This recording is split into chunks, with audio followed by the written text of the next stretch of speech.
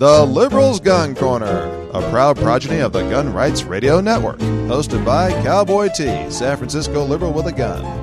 This podcast is always available at www.liberalsguncorner.com, and you can email us at cowboyt@liberalsguncorner.com. Cowboy T here. Welcome to episode 59. We got to talk about something. Remember, we don't pull punches here at the Liberals Gun Corner, and we won't now. Nobody likes hearing that their baby is ugly. I know. Many of us liberals these days, well, we do vote for Democratic Party candidates. Yeah, you can imagine where this is going. Don't worry. Just hear me out. Turns out our baby does have some ugliness, yeah, and I cannot pretend that the emperor is actually wearing clothes. I can't. I just ask that you hear me out, because it's important. Right now, the Democrats are trying to use their slim majority in Congress to push through more gun control.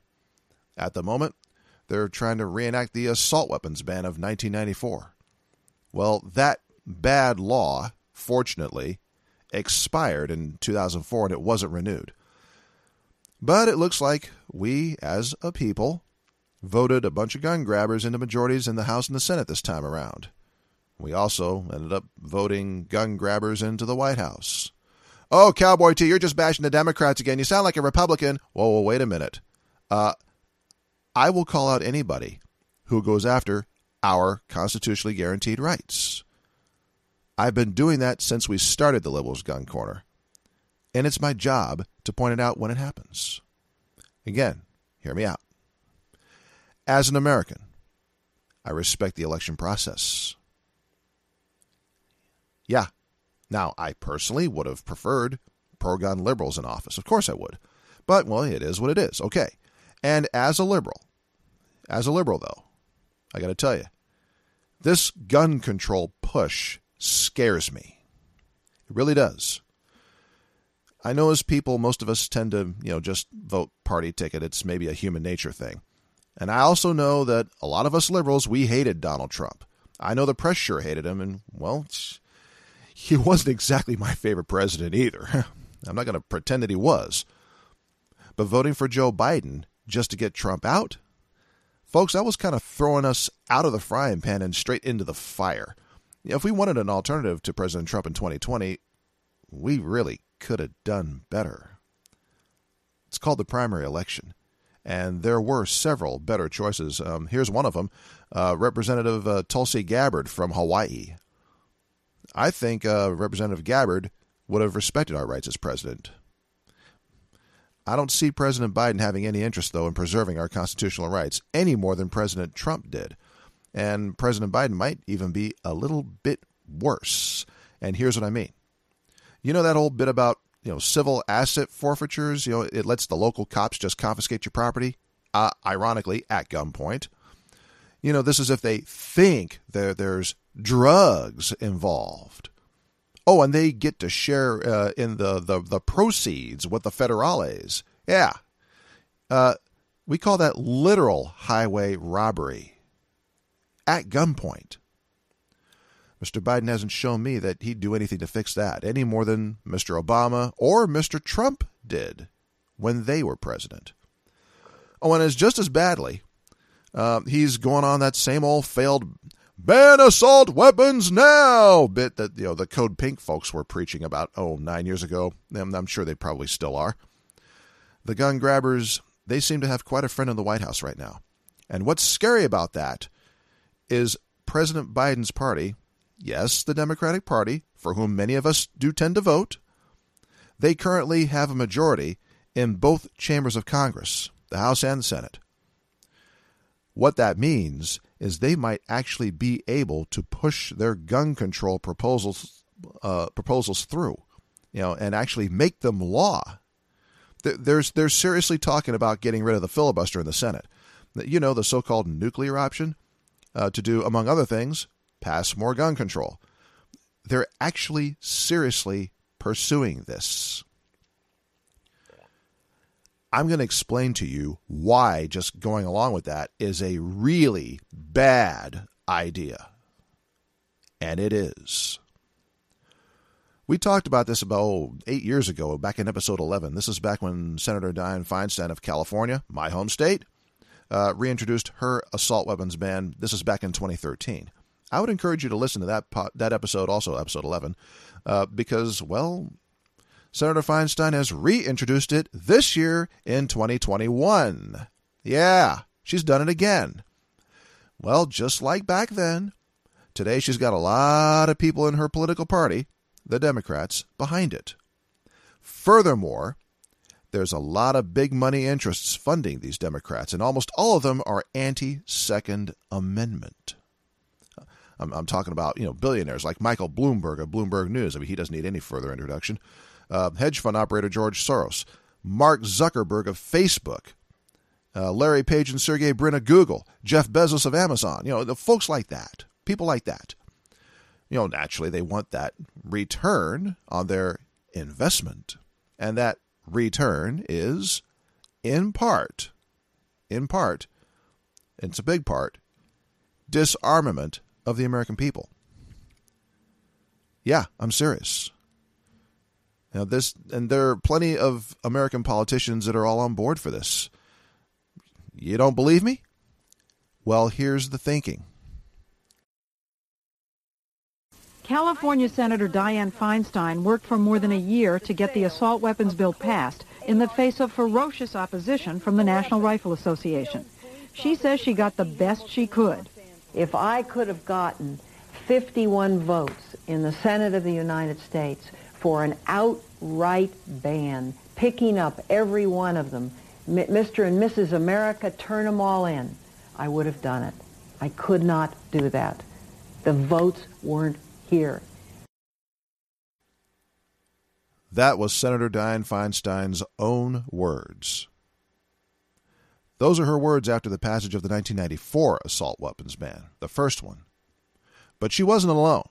Oh, she was far from alone. She got a whole lot of company. At the time, then Senator Joe Biden was also a major part of getting that very assault weapons ban of 1994 passed. Yeah, he actually bragged about that on the campaign trail last year. And as President Biden, he brags about it now. And now they both want to do it again. Oh, but Cowboy T, they only want to ban the military-style weapons. Huh. Really? That's so? You sure? Well, okay, let's explore that. So what is military style? What is that? Seriously, we need to discuss just what that is. And we're going to do just that as soon as we get back. See you in a moment.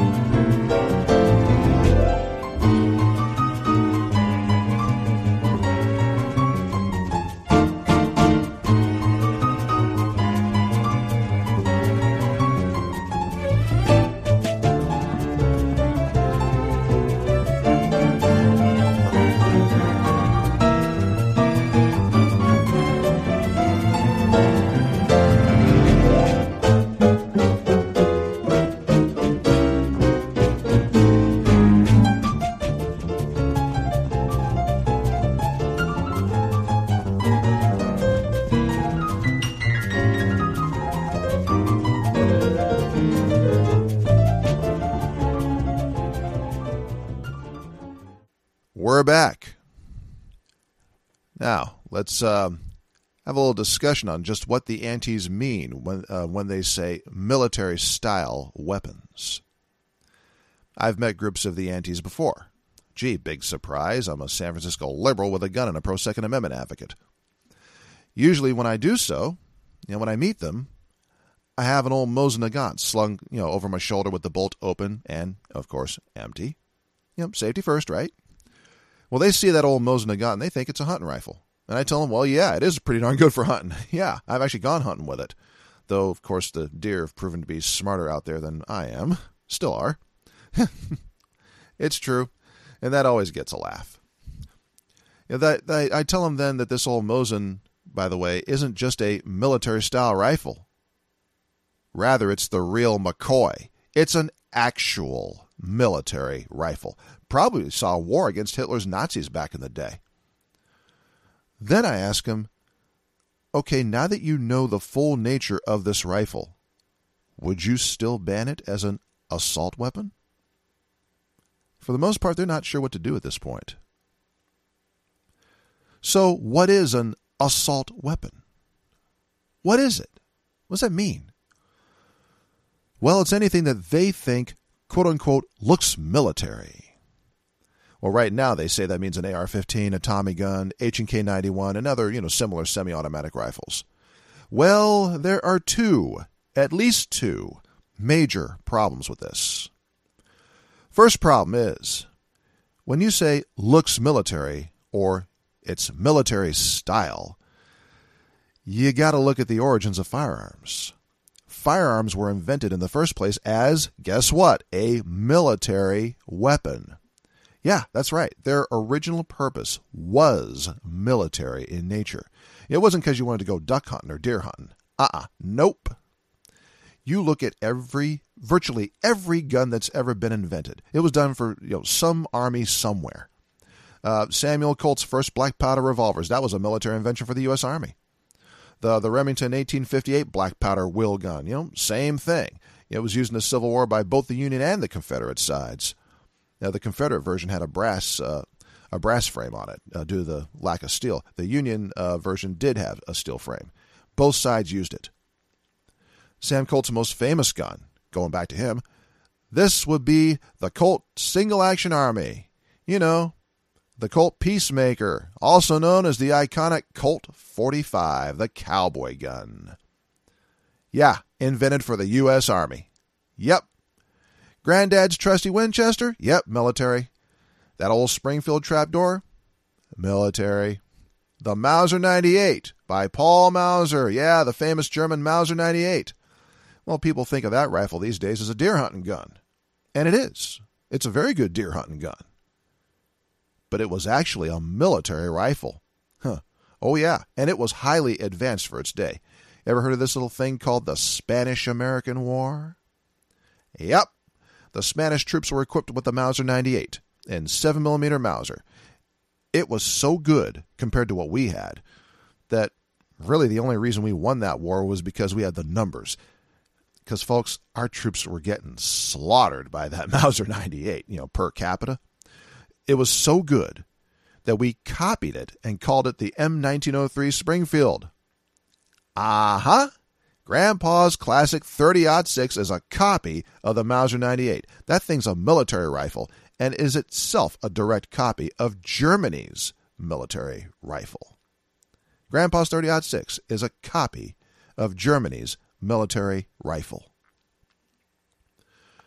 But come on, Cowboy T, we don't want to ban Grandpa's deer hunting rifle. Well, yeah, apparently they do. Remember, military style. Yes, they do want to ban it. You have a look at any modern bolt-action hunting rifle made today. Remington 700, Winchester Model 70, Savage 110, Weatherby Vanguard, the Tikka T3, the Ruger M77 Hawkeye. All of them are children of Germany's military Mauser 98 rifle. The one we fought against in 2 world wars. Also remember, the Winchester Model 70, the rifleman's rifle, that was used as a sniper rifle in Vietnam. That was Gunnery Sergeant Carlos Hathcock's rifle. And that man was one of the greatest snipers this country's ever known. Today, in 2021, the U.S. Armed Forces all use the Remington 700 as their standard sniper rifle.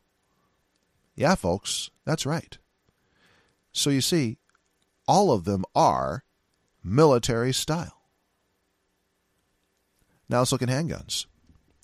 Classic Smith & Wesson 38 Special. I've got one. They're great. Well, guess what? They were originally called the Military and Police. Yeah, every police precinct in America used that handgun. When I was a kid, every cop had a Smith & Wesson 38 Special. They had them all the way to the 90s. Matter of fact, the Washington, D.C. Special Police, they still use the classic 38 Special today. The Army and the Air Force, they used it too. That's what it was designed for. They've been making the good old .38 Special since 1899. They still make that same revolver today. Today. Oh, and then there's the equally classic 1911 pistol. Also designed for, guess who? The U.S. Army. Yeah. John Moses Browning. I had a brain fart for a moment there. Yeah, John Moses Browning, one of his classic creations, the classic 1911 pistol. You can actually buy real U.S. Army 1911 pistols from the Civilian Marksmanship Program. Did you know that? Yeah, you can do that today. And many companies have been, they produced the 1911 pistol for private sale, and they've been doing it for decades. This has been going on for a long, long time. Smith & Wesson has made the classic .38 Special for over 120 years. You can buy them right now. The .357 Magnum that General Patton carried in World War II. We can buy that too today. It's the Smith & Wesson registered Magnum. Patton's gun is the Smith & Wesson registered Magnum, now known as the Model 27. Same gun. Patton carried one, and it don't get more military than General Patton, folks. You see now? When the antis say they want to ban military-style guns, by definition, they mean every last gun in existence. That's right. Every last one. Because every last one is military style by definition. Yeah. Oh, that's only the first problem. Now let's get to the second problem. The second problem here is that there actually is such a thing as an assault rifle. I didn't say assault weapon, I said assault rifle. Okay, so what's an actual assault rifle? Well, number one, it must be fully automatic, also known as a machine gun. If it ain't fully automatic, it ain't an assault rifle by definition. Number two, it must shoot an intermediate power cartridge, basically something, somewhat less powerful than the .308 Winchester. Number three, it must be easy to carry and relatively lightweight. Number four, it must use a box magazine. That is the definition. Well, this style of rifle got started, back in the Nazi Germany days, with their invention of something they called the Sturmgewehr Model 44. You see, in the German language, the word Sturmgewehr literally means storm rifle or assault rifle. That's where the term assault rifle originally comes from. You know the Swiss issue the modern version of that to every last male Swiss citizen today? Today. Oh, and every female Swiss citizen who wishes to serve. Yeah, that's right. That means they're issuing machine guns to their citizens. Because, as we all know, Switzerland doesn't have an army. It is an army. And they actually still call their rifles Sturmgewehren? Yeah, to this day they do that. And they're proud of it. The message to everyone else is, we won't mess with you, so don't mess with us. But see, that's the term assault rifle, which is very specific. What about this other term, assault weapon? Well, I was on the Mark Levin show not too long ago. It was a few days ago. And as I pointed out to him, I know, amazing, me on Mark Levin. Wow. Anyways, I told him it's just a negative marketing term, this assault weapon term, invented by someone named Josh Sugarman back in the 1980s. Yeah. The term assault weapon was invented by someone named Josh Sugarman back in the 1980s as a negative marketing term. This guy works for an organization called the Violence Policy Center, and his job is apparently to come up with purposefully deceiving language. I will quote him exactly. I quote, "Assault weapons are increasingly being perceived by legislators, police organizations, handgun restriction advocates," this will become important later, "and the press as a public health threat. As these weapons come to be associated with drug traffickers, paramilitary extremists, and survivalists, their television and movie glamour is losing its luster to a violent reality.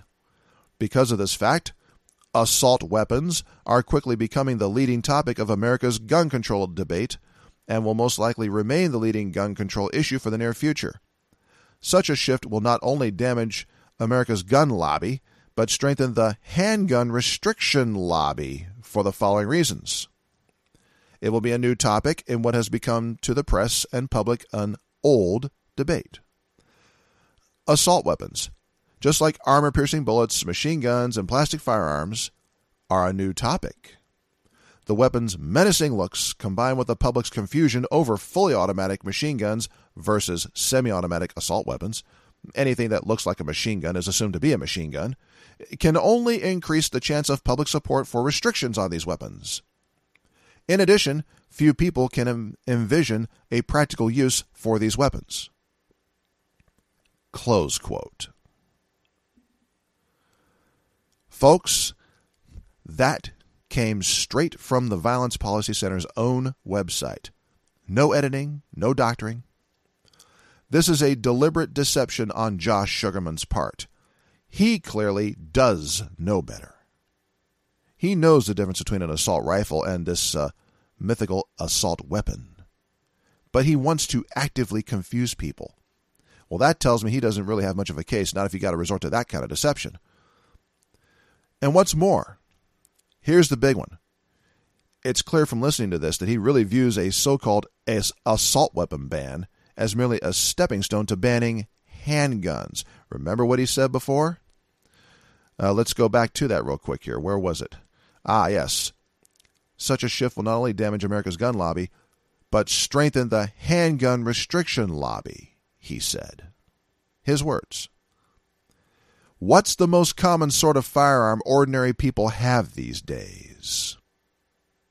Yep, handguns, which he's wanted to ban for decades. The Bradys have wanted to ban handguns for decades. The Antis have all wanted to ban handguns for decades. That's their real target. Well, that figures.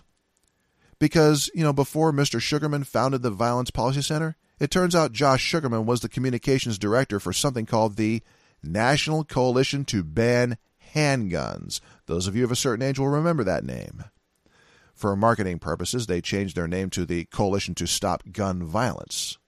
Same organization. It's like, Blackwater going to Z, going to whatever they're called now. But you can see from this that he really wants to ban handguns. The very kind of self-defense gun that most Americans have in their homes. What we're talking about, folks, is a path to total disarmament of us the people. That's the real, true goal, the end game, if you will, of the Antis. Problem. The Second Amendment is standing right in their way. So what they're really after is to repeal the Second Amendment. We see this in news publications all the time. Just do a Google search for repeal the Second Amendment. Just do that. And you'll run into editorial after editorial. And some of those editorials, by the way, are posing as actual news stories, which they shouldn't be. The drumbeat is in full force, folks. Just look at President Biden's gun control plans. I will quote exactly from his own website. Quote, regulate possession of existing assault weapons under the National Firearms Act. Currently, the National Firearms Act requires individuals possessing machine guns, silencers, and short-barreled rifles to undergo a background check and register those weapons with the Bureau of Alcohol, Tobacco, Firearms, and Explosives, the ATF. Due to these requirements, such weapons are rarely used in crimes. As president, Biden will pursue legislation to regulate possession of existing assault weapons under the National Firearms Act. Close quote. Okay, so the Biden-Harris administration wants to treat semi-automatic rifles, which, by the way, would never be issued to our troops, as machine guns. Yeah, well, he's wrong here as well. Totally wrong. The reason machine guns, etc., aren't used in crimes is because, well, when a gun is used in a crime, it's almost always a handgun, not an AR-15 or AK-47. No. Rifles of any sort are rarely used. That's because it's much, much easier to conceal a handgun than a rifle. Well, duh. Let's keep going with Mr. Biden's gun control plans. Let's take a look at these. Quote, buy back the assault weapons and high-capacity magazines already in our communities. Biden will also institute a program to buy back weapons of war currently on our streets. This will give individuals who now possess assault weapons or high-capacity magazines two options: sell the weapons to the government or register them under the National Firearms Act. Close quote. Yep, there it is, folks. Confiscation. They like to use the little euphemism, buy back. Well, they can't buy back something that was never theirs to begin with. That's right, it was never theirs in the first place. The proper term is turn in, but they don't want to tell the truth and use those particular words, see. It's kind of like when the police say they want to interview you instead of interrogate you, even though that's really what it is, an interrogation. Well, like the word interrogate, turn in, ooh, that's a mean, nasty word. It doesn't go over very well. So we'll call it buyback instead. But it's a confiscation by any other name. And Vice President Harris, well, we Californians know about her. She's been itching to do this nationally for years, and the rest of the Democratic Party is apparently in lockstep with this, unfortunately. Just like Josh Sugarman. Just like billionaire Michael Bloomberg, who's funding them. That's the gateway, folks. That's the drumbeat. Get the first step of gun confiscation in place, and that's registration. Because, as California showed us, registration ultimately leads to confiscation. Ironically, at gunpoint. And the scary part is, here's the scary part. Here's the really, really scary part. I actually understand why they want to do that. Yeah. Even scarier. I also understand why a lot of people in this country, a lot of people who vote, are okay with it too. I actually get the thinking. Remember, San Francisco liberal here. I'm from Silicon Valley, California, folks. Born and raised. Went to high school and college in Seattle, Washington. You know, all those enviro-greenies wearing the Birkenstocks. Well, I did too. Yeah, it's true. I'm a West Coast boy. Up until about 13 years ago, which means for the vast majority of my life, I used to believe what they believe. So I can tell you how this happens. And I'm gonna. Right when we get back from the break. See you in a moment.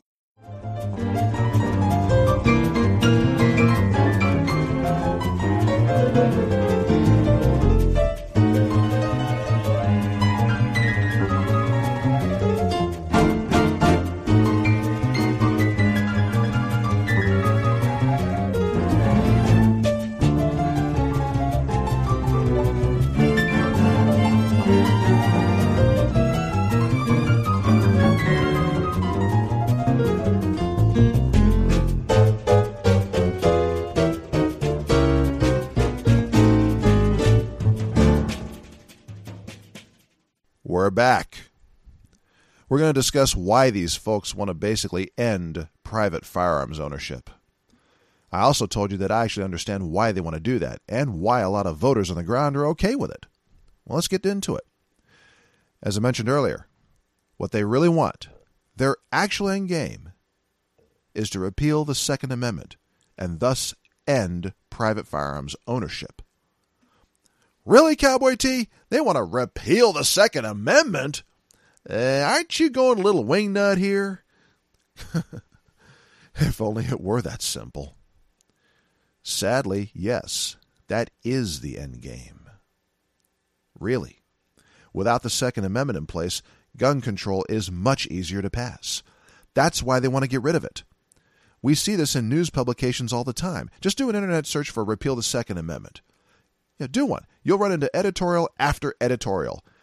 And as I mentioned previously, some of those editorials are posing as actual news stories. We even have a Supreme Court justice, the late John Paul Stevens. He called for the Second Amendment's abolition in recent times.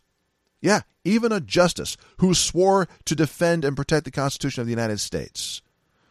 And nearly all the news channels and publications ran with that, by the way, his call, as a unified front. They all ran with it. The drumbeat really is in full force. And the drumbeat is basically this. 1. The only people who want to have guns are domestic terrorists. 2. If you don't support banning assault weapons, well, you obviously want school children to get murdered. 3. Only the police and military need guns. When you accept something at a gut level, folks, it's awfully hard to let it go. It's a near and dear belief, and we know what those are like, folks. Just consider religion. Also remember another basic human characteristic. We're a social species, we humans. We all want to be liked. We want acceptance by our peers. We don't want to get, ostracized by those around us. No. You know what that's called? Peer pressure. You grew up with it in school, same as I did. You know what it is. This is what we call groupthink. Yeah, that's groupthink. No other thoughts are welcome because then you're not part of the herd, see. Therefore, you don't end up hearing or even wanting to hear any other views other than those of your peer group. Groupthink, folks. And there's an even more recent word for that. That word is tribalism. And that, by the way, is why this whole, deplatforming and cancel culture and other kinds of censorship that we're seeing today is so damned dangerous. If all what you hear is what your tribe keeps echoing, well, then that's all you're likely to think that it is, good. And everyone else that thinks something else must be bad. That's why Phil Donahue was so right back in the 1990s, when he made that constitutional argument about having the right to speak. We talked about that in previous episodes. He made a First Amendment argument. Now, Phil Donahue is an avowed, proud liberal. I think a progressive liberal, and he has been for many decades. I would say he's a progressive Democrat. And even he recognized the need for the right to speak. Even he did. And even for such hateful people as Klansmen. He went to that extreme to illustrate the point of the First Amendment. Folks, if we let ourselves live in a bubble, then that's all we're going to see. Our own little groupthink. Give you an example. My mother and stepfather, they hate Fox News. Well, I'm not really a fan myself, I gotta say. My news outlet of choice is actually C-SPAN. Yeah, Brian Lamb's creation. It's kind of like Cher, the famous entertainer? Yeah, she's a self-described C-SPAN junkie, too. So I guess we have that in common, Cher and I. But that doesn't mean I won't have a look at both CNN and Fox News. I'll look at other outlets that aren't C-SPAN, yeah. As biased as the Huffington Post and Breitbart News both are, I'll look at them too. It's important to do that kind of thing, folks. This is America. Why is that so important? Critical thinking. I had a mentor at the University of Washington. His name is David Prince. Well, like my dad, Dave is a very wise man. He retired about 7 years ago. This is after decades of helping students just like me. And not just with math either. He was a math whiz, but he helped lots of students with a lot of things. Perhaps his greatest contribution was something he told me. I quote him exactly. It's not who's right, it's what's right. And Dave proved to be right. There are politicians in this world that I don't care for. You've heard me talk about them. But even if they happen to say something that makes sense, though, if they do, well, I've got to acknowledge it. And that's true whether it be the Clintons, the Bushes, Obama, Trump, doesn't matter. Because my mentor Dave was right. That's an aspect of critical thinking, folks. Oh, by the way, Dave is a liberal. I'm seeing a distinct lack of critical thinking in our culture today. And that's disturbing because without critical thinking, you tend to just swallow what members of your tribe say and you treat it as the gospel. it stops being about what's right and becomes about who's right, or more specifically, who's in my tribe. And that's not how it's supposed to work in our society. I think this is why a lot of us liberals who tend to vote for Democrats believe that the Second Amendment is just a right-wing thing. It's because, we liberals, by and large, we do tend to kind of wonder about anyone who, is not a Democrat or doesn't vote Democrat, first off. And we tend to outright distrust and dismiss anyone who's a Republican, especially a conservative Republican. Colin Powell was probably the one exception. Well, that's why so many of us tend to be Democrats and vote Democrat. Consider this. Who's putting out the anti-Second Amendment message? Fellow Democrats, by and large. Who's putting out the pro-Second Amendment message?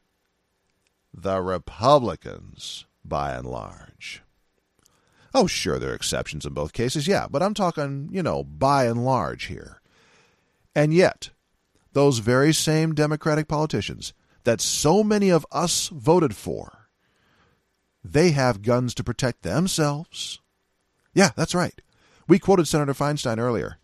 Well, shortly after the passage of the assault weapons ban in 1994, which she and Joe Biden wrote, turns out the senator herself admitted that she got a gun for her own self-protection. Listen to this. An anecdote about terrorism, because less than 20 years ago, I was the target of a terrorist group. It was the New World Liberation Front. They blew up power stations and put a bomb at my home when my husband was dying of cancer. And the bomb was set to detonate around 2 o'clock in the morning, but it was a construction explosive that doesn't detonate when it drops below freezing. It doesn't usually freeze in San Francisco, but on this night it dropped below freezing and the bomb didn't detonate. I was very lucky, but I thought of what might have happened. Later, this same group shot out all the windows of my home, and I know the sense of helplessness that people feel. I know the urge to arm yourself, because that's what I did. I was trained in firearms. I'd walk to the hospital when my husband was sick. I carried a concealed weapon. I made the determination that if somebody was going to try to take me out, I was going to take them with me. Now, having said all of that, that was a period of time ago. And I've watched for these 20 years as terrorism has increased, both on the far extremist left and the far extremist right in this country.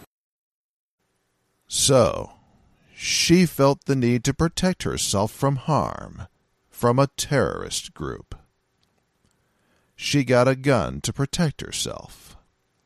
Now, while I agree 100% with that decision, I do. She has the right to defend herself from attack.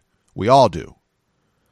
Still, this from the same senator that wants to ultimately restrict my right to do the same kind of thing? Remember, if I could have gotten 51 votes in the Senate of the United States for an outright ban, picking up every one of them, Mr. and Mrs. America, turn them all in, I would have done it. I could not do that. The votes weren't here. Question. Why is it that so many of us liberals don't generally know about this? The conservatives, the Republican voters, they know about it. Why not us? How come we don't? Well, it's harder to find now on YouTube, for example. Fortunately, it's still on C-SPAN, which is originally where I got it.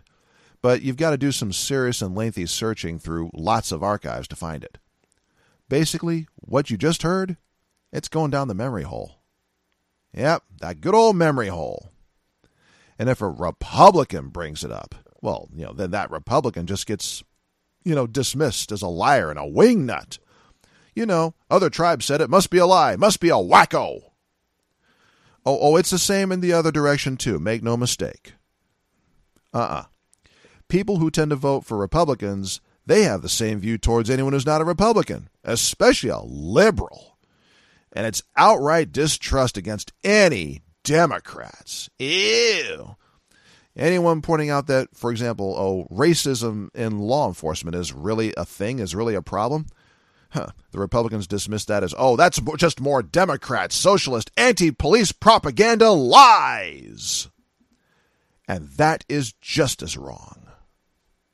It's tribalism, folks, pure and simple. Tribalism has replaced critical thinking.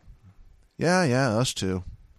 Unfortunately, tribalism often results in non-members of the tribe becoming second-class citizens, though. We've seen that throughout the world, not just in this country. History's proven it time and again. In the specific case of the Second Amendment, and those of us who do tend to vote Democrat, the message against the Second Amendment is a constant drumbeat. I remember hearing it myself growing up in San Francisco, and again later going to college in Seattle. Heard it all the time. My mother and stepfather, who still live in California, that's all they hear today, over and over again. Now, these are educated, intelligent people. They couldn't believe that I'd gotten into the Second Amendment. They actually got kind of, scared by this. They were wondering if I was going to be wearing a white sheet with the hood and raising my hand in the Nazi salute or something. No, I'm not exaggerating. My own mother was actually worried that I, her part black and Cherokee Indian son, was going to join the Ku Klux Klan just because I had become a firearms enthusiast.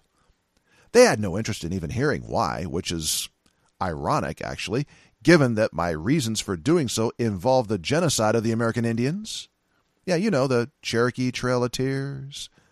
Yeah, that stuff. They didn't want to hear any of that, though. No, guns are a right-wing whack job thing, they said. They had no interest in the fact that black people defended themselves repeatedly from KKK attacks with their guns. They didn't care. Didn't want to hear it. To them, it was just a right-wing wacko deal. And I was apparently joining the wackos. Deserting the tribe. Now, here's the especially ironic part. These are people who helped teach me the need for critical thinking as I was growing up. And here they are, totally abandoning that exact principle. Totally emotional. No reason whatsoever. They were acting like flatworms, folks, just reacting to a stimulus. All because of, one of theirs basically was committing apostasy in their eyes. And they reacted like that because that's all they heard. Over and over and over again. That's all they heard. It's that whole, anyone who likes the Second Amendment is a bad, bad person drumbeat. This sounds like something else I've seen before. Something that's really come to the forefront in recent years. Something that today we would consider unacceptable. And rightly so. I'll tell you all about it when we come back. Stick around.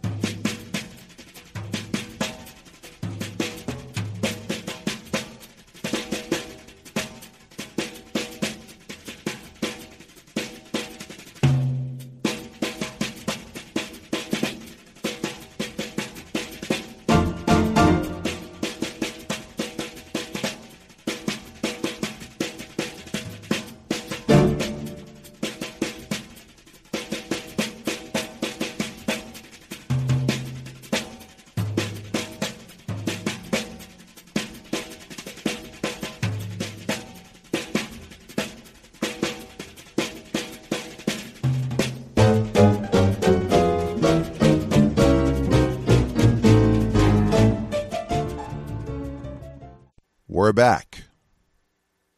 I promised to tell you what that negative reaction of my mother and stepfather reminded me of. When they learned that I'd become a firearms enthusiast. The apostasy bit.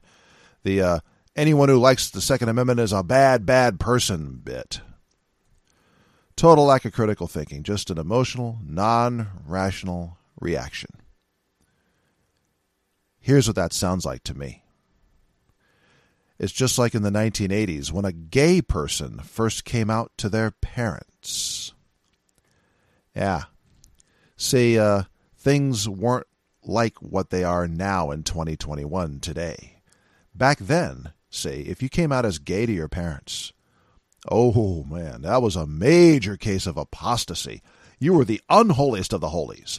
Your parents did everything they could to convince you how wrong this was, how wrong you were. You needed to come back to the fold, back to God, back to what's right. Yeah, both progressive parents as well as conservative parents had major conniption fits about this. Oh yeah, I remember it. And that's just about how my mother and stepfather reacted when they found out I'd become a firearms enthusiast too. It was very similar. That, folks, is the danger of staying in your bubble. Staying in your monoculture. Only listen to people who reinforce your own prejudices. And as liberals, we cannot afford to do that. I don't care if others do it. It's not how we should be doing it. My mother and stepfather eventually realized, like a lot of LGBT people who came out, that I wasn't budging either. You see, like them, I'm a pretty strong-willed person too. You've probably guessed that by now. Mrs. BHC will quickly confirm this. Matter of fact, she tells you that's one of the big reasons she fell in love with me, my strong-willed personality. So eventually my mother and stepfather actually started paying attention and listening critically. Sorta. They still don't like it. Today, they still don't like it. My mother still wants me to just, shut up and not be controversial. But as she knows, or really ought to know, that ain't going to happen, because that's not the son that Dad and she both raised together. She ultimately understood and sort of accepted this. Sorta. But it took her several years to get even to that point. And that, folks, is why this podcast exists. Especially you, my fellow liberals. You especially need to know this stuff, because a whole lot of you aren't hearing any of this. Rather, you're hearing the bleatings of CNN, ABC, CBS, NBC, the New York Times, the Washington Post, and all sorts of other, anti-Second Amendment outlets. I know, because I hear it too. I read it too. And despite their repeated drumbeat, the Second Amendment is not a right-wing thing. Nope. Never was. Oh, and it's not the insurrectionist thing either. No. And it's most definitely not a white supremacist thing. Oh, no. Quite the contrary, actually. It's how racial minorities defended themselves from KKK-style racists. Remember that gun restrictions and permitting schemes and registration and such, all that was to keep non-whites from exercising their Second Amendment rights. That's what it was about. We talked about that in the series The Racist Roots of Gun Control a few years back. This, by the way, is a huge reason why I'm so pro-Second Amendment. If a Charlottesville-style racist comes at me or any of my family to harm us, well, we're armed. We actually got a chance. And that's why I disagree so strongly with the gun grabbers. They want to take that chance to survive, away from me. Ironically, they want to preserve it for themselves with their armed bodyguards. And as several natural disasters have shown us, Superstorm Sandy, Hurricane Katrina, and as the riots and firebombings in several cities just last year showed us, as roving gangs showed us, sometimes that best chance to survive means an AR-15 or something similar. Oh, no, by the way, I don't mean like how those McCloskey idiots in St. Louis, Missouri did it. No. Hell no. Rather, I mean like those rooftop Koreans did during the Rodney King riots in Los Angeles. I mean like those folks who used semi-automatic rifles to defend themselves in their homes from the roving gangs in Superstorm Sandy's aftermath. I'm talking about the black people we saw defending themselves and their neighborhoods from rioters just last year, 2020. Even Politico talked about it. There are videos on YouTube about this. You see black people arming themselves with what the antis call assault weapons, among other firearms. Whoa. Wait a minute. We've seen this before. Back up, people. We've seen this before. We need to back up right now. Lots of black people arming themselves and willing to defend themselves.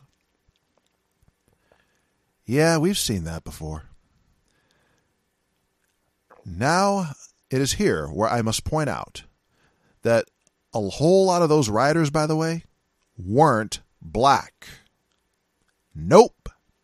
They weren't part of Black Lives Matter. No. Rather, they were white people with Antifa. Yeah, it's true. Watch the videos. Just go to YouTube and watch the videos. But wait, Cowboy T, aren't they supposed to be anti-fascist? Isn't that what their name Antifa means? Well, if that's true, then why the hell were they destroying black neighborhoods and black businesses? What the hell were they doing? And you wonder why those black folks arm themselves? Seriously? You really wonder? Think about that.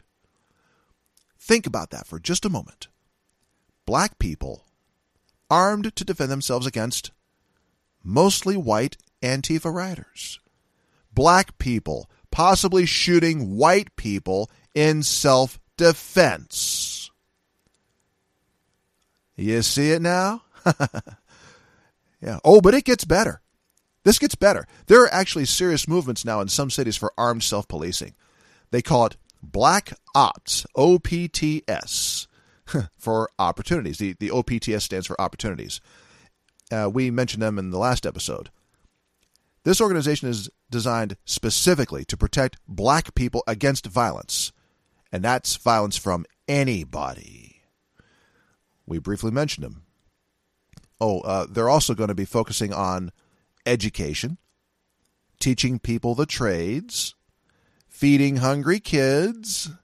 Yeah, that sort of thing. Sound familiar? Yeah, thought so. Folks, that's something that white politicians and their white suburbanites have been scared to death of for a very, very long time. If black people start actually defending themselves from white people who attack them, well, what? Will those darkies stop at that? Or golly gee willikers, will they think, hey, let's keep going, let's get back at Whitey real good? Oh gosh, will they think that? We've seen that fear before, haven't we? Yes, we have. It was in the 1960s when black people armed themselves, according to the law, to defend themselves from vicious attacks. I've mentioned this before. The result was the all-white California legislature quickly passing the Mulford Act, both Democrats and Republicans uniting together, and then Governor Ronald Reagan quickly signing it into law. Armed blacks can't have that now. That'll show them damn darkies to oppose white rule. And I remind you, this was in California, not the Jim Crow South, no, but California. And it shouldn't surprise any of you that this new Black Ops, OPTS, was indeed inspired by those 1960s black folks. Everything old really is new again, it seems. And that's because the old problems haven't gone away. Could that be what's really going on with all this gun control today in 2021? Could that be it? White people, white progressive suburbanites, seeing armed black people ready to defend themselves against fellow white progressives, Antifa. I remind you that the vote to pass California's Mulford Act was nearly unanimous and hurried. They hustled to push that through. The progressives and the conservatives of that day united together. They banded together to stop black people from defending themselves with guns from vicious attack. Could that really be the actual motivator here? Could those images last year of armed black people defending themselves in their neighborhoods really be the true motivation for this strong push for gun control? I hope not. But we have seen it before. In California, no less. And it's only gotten worse in California, probably the most progressive state in the country. Yeah. I hope I'm wrong here. I really hope that I'm wrong here. But it's looking a bit too similar now. Becomes a little more interesting when you look at the racial minorities' perspective of all this, doesn't it?